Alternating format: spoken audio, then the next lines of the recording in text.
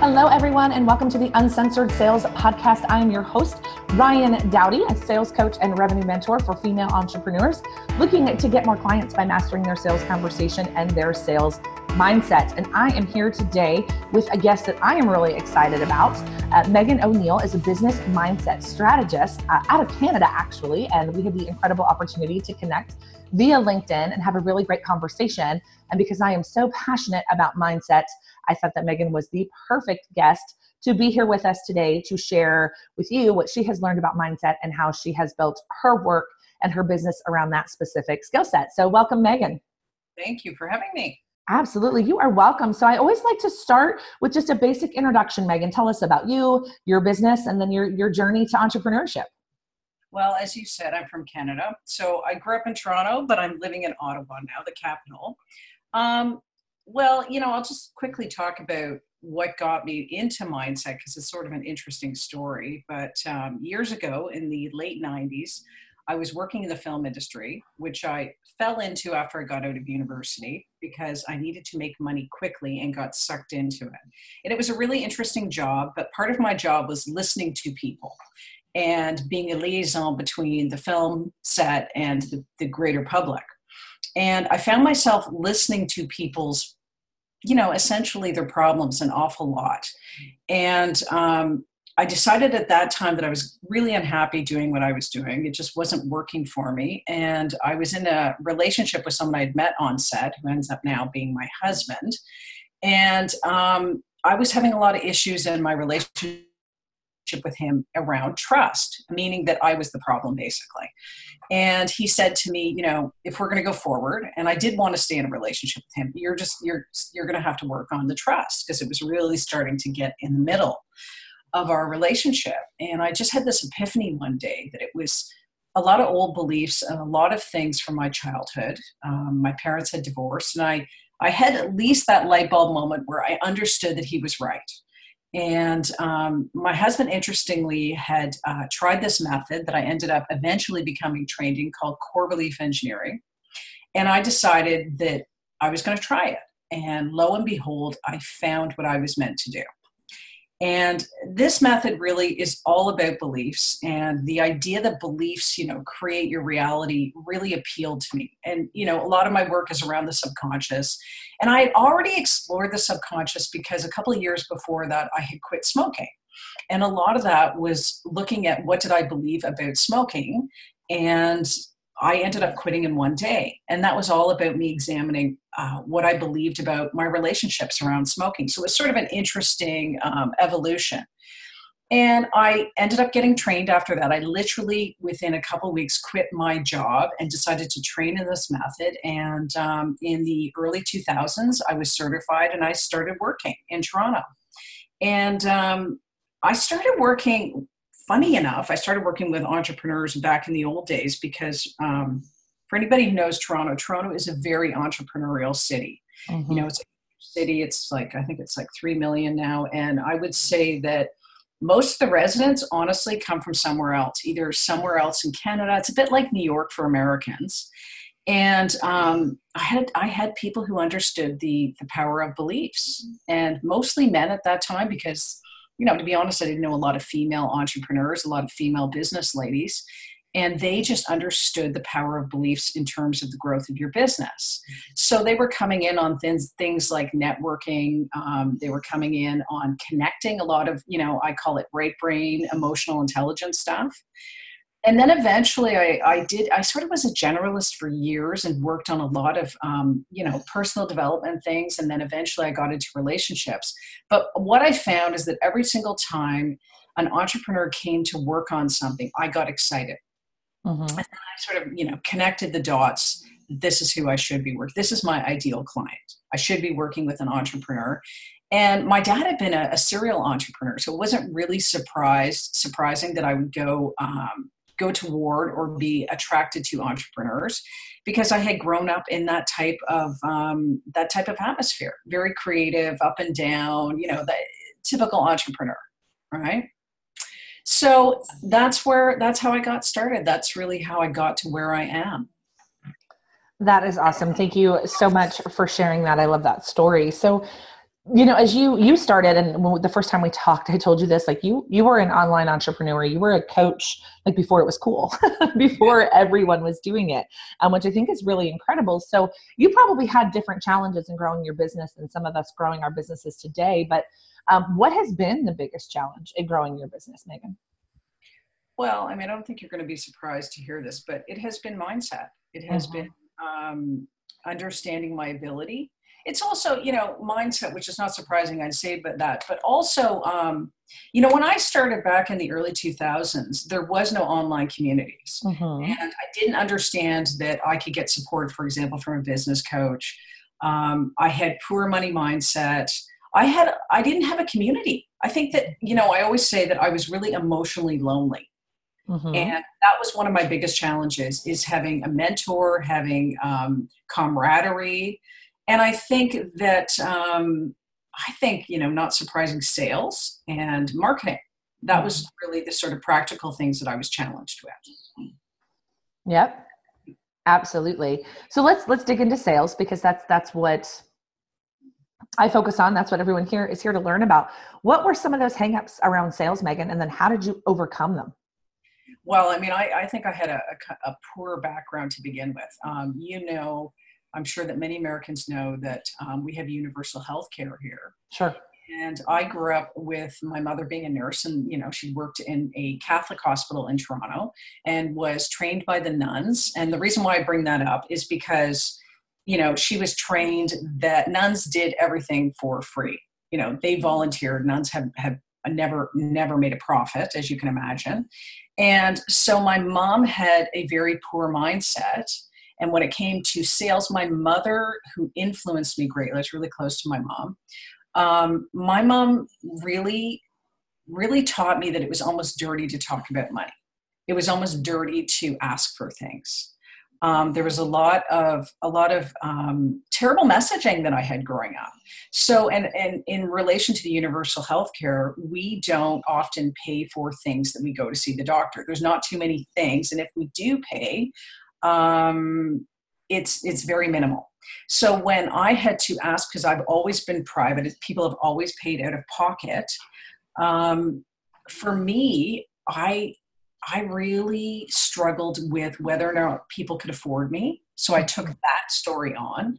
And I almost felt like salespeople were dirty. And it's funny, if you were to jump on to, I have a Facebook private group of entrepreneurial, mostly women, and I asked them about their sales blocks, and it's all about people's judgment. It's all about that sort of, they feel that people are rolling their eyes. They feel that it makes people uncomfortable. And that's exactly how I felt. I felt like, I shouldn't be asking people to pay. I felt great guilt around that. And my skill set is about helping people to get beyond their mindset blocks. It's personal development. And I really struggled with people having to pay for it. So it's sort of unique in many ways, but you might see this in, communities such as yoga and healing professions often have a lot of struggle around asking people to pay for their services. Yes. I actually think that most people that have never had to ask people to pay for their services directly struggle with it early on, because it's not something that is comfortable. And I love that you had that conversation with the people in your group. I think I shared with you last time we spoke, I have a Facebook group, and on the way into the group, there are 3 questions I ask people to answer. And one of them is, tell me what you think of when you think of sales. And it is so often the used car salesman, pushy, aggressive, challenging, gross, uncomfortable. But the money piece actually doesn't come up as often. And I think that's really true, is the fear of people not being able to afford you. I had a sales manager back in my corporate career that would tell me that these sales reps are trying to spend the money like it's their own. They're like, oh, I can't ask the client for that much money because they wouldn't pay that much money for it, which I think honestly has a lot to do with belief in yourself and belief in your product. What are your thoughts around that? Well, I think that's true, although I think that one of the biggest blocks that people have is their money mindset in relation to sales. So what I mean by that is that I think that exactly, they think it's their own money. Everybody has a story about money, right? Mm-hmm. Everybody has beliefs that they grew up with. You could hear my beliefs with my mother, that you shouldn't ask for money. There's this whole feeling, negative feeling around money. There's a lot of messages that we got as kids about money and not deserving. And I think that people often project that onto whomever they're speaking to.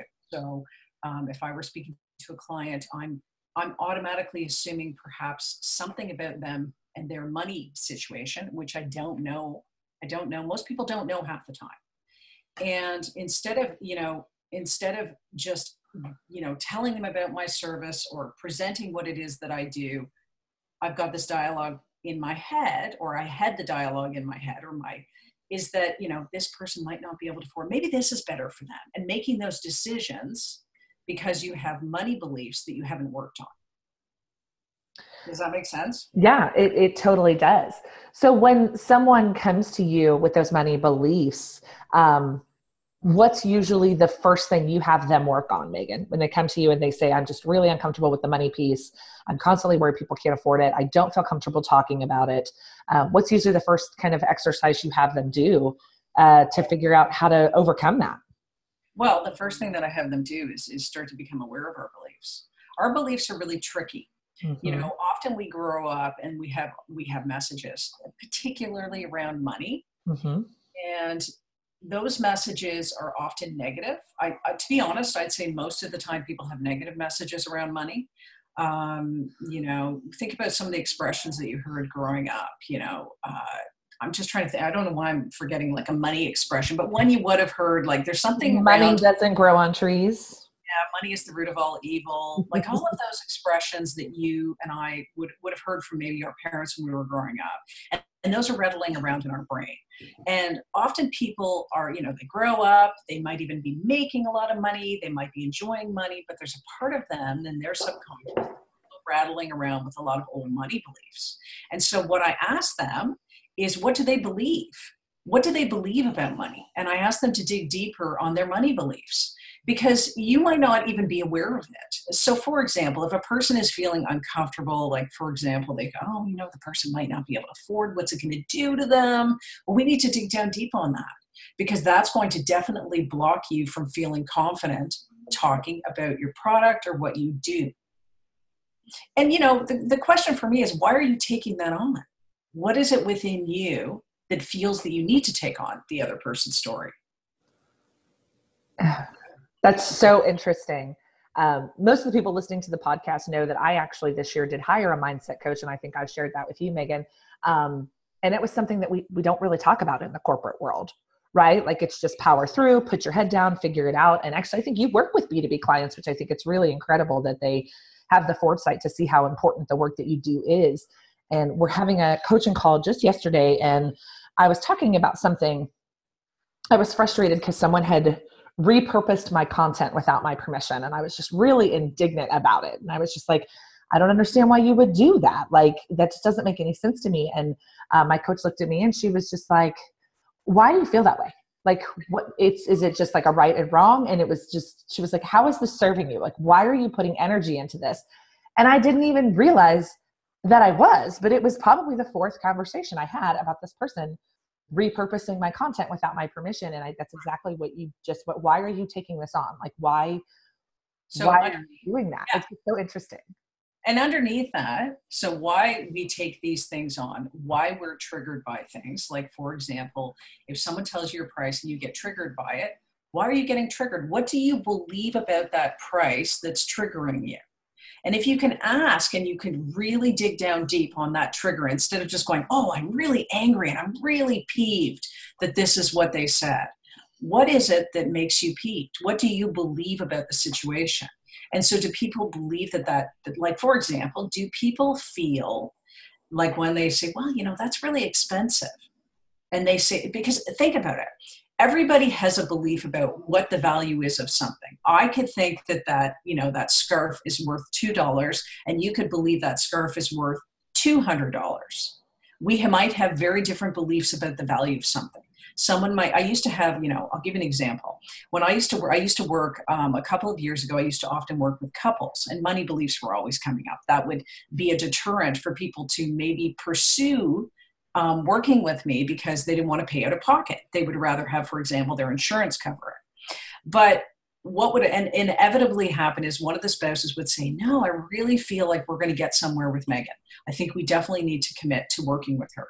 And then the other spouse would say, you know what? No, I think we can do this on our own. I don't think we need to pay her. I think we can do this on our own.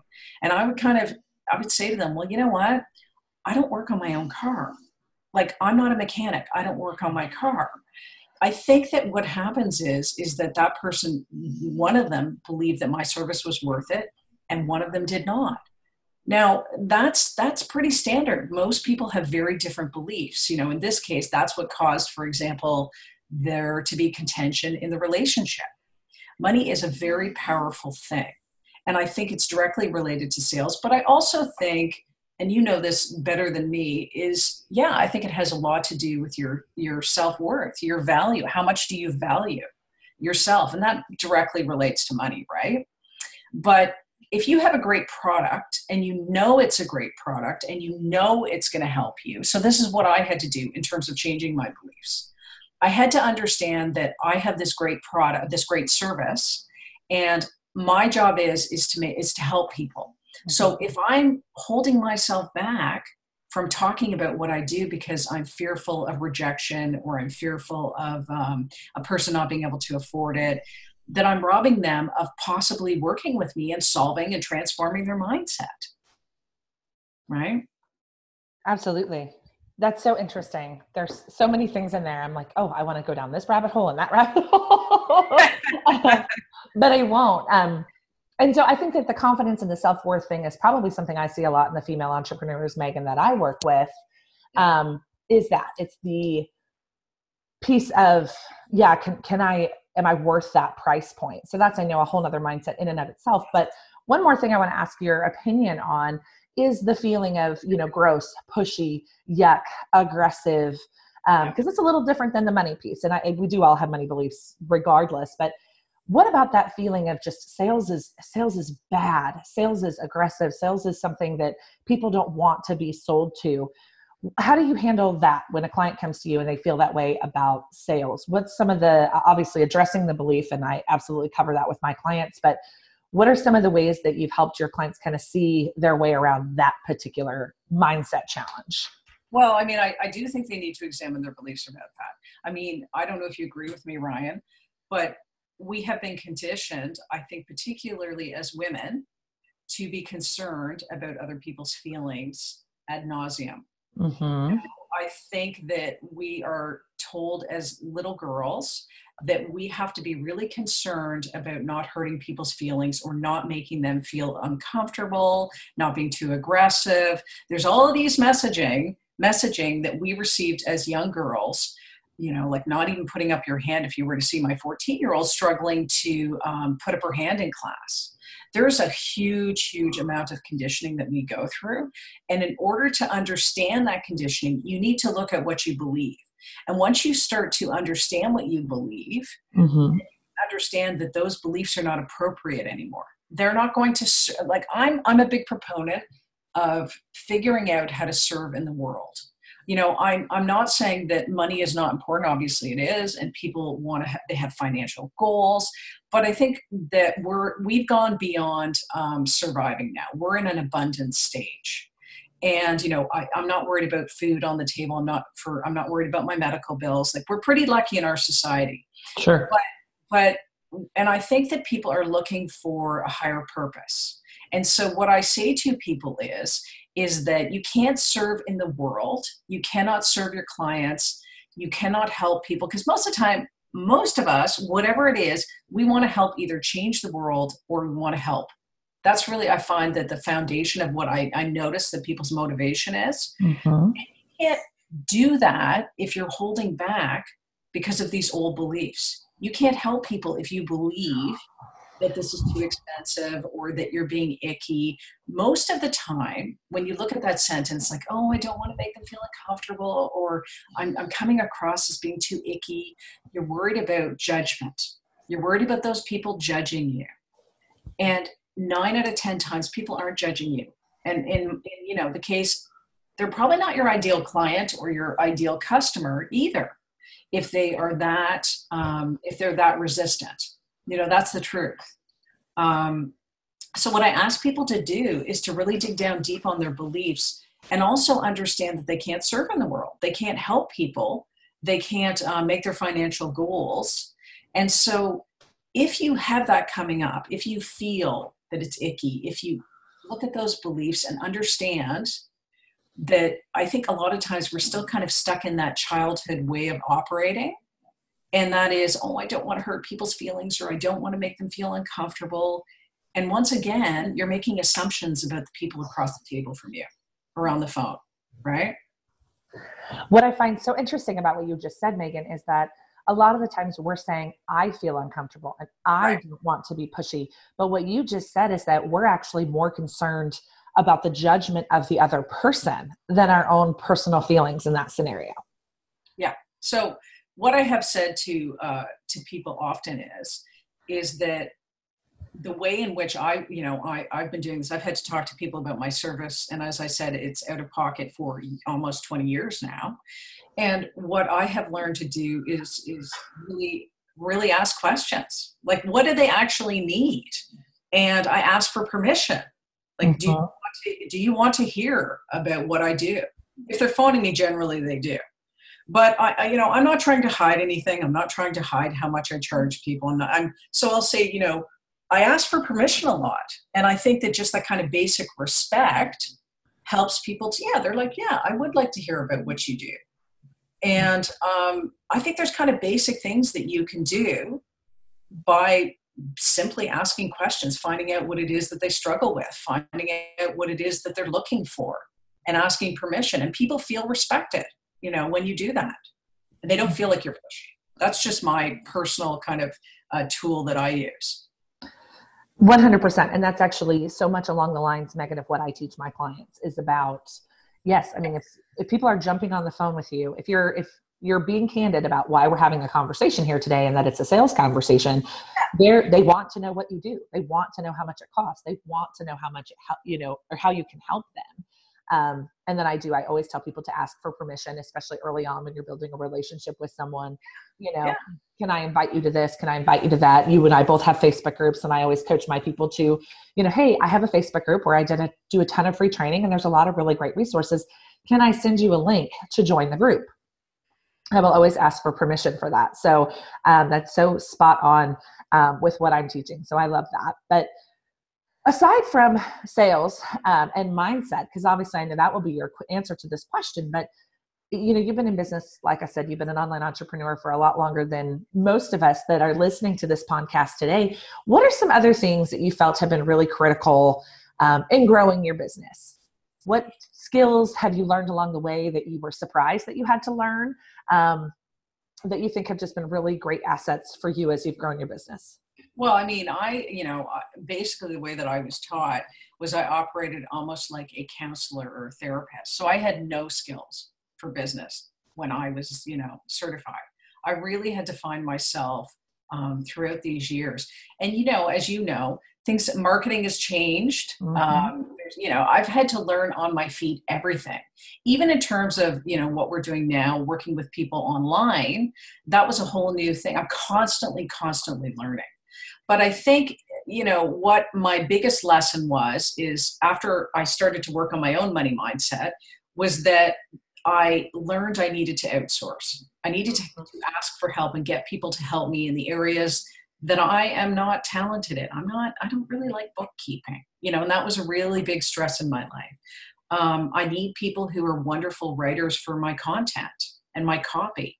So instead of me trying to do everything, which is ridiculous because there's no way that I could have, I stay in my lane. Anybody who's read The Big Leap understands from Dr. Hendricks that we all have a zone of genius. Mm-hmm. And if you can stay in that zone, then you will make money and you will be happy.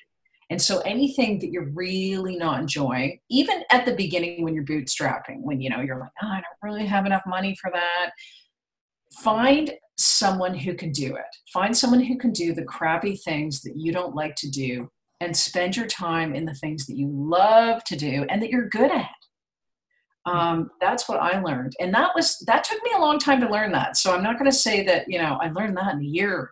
I mean, it took me years to learn a lot of things. Mm-hmm. So be forgiving and understand that you are not going to learn everything overnight.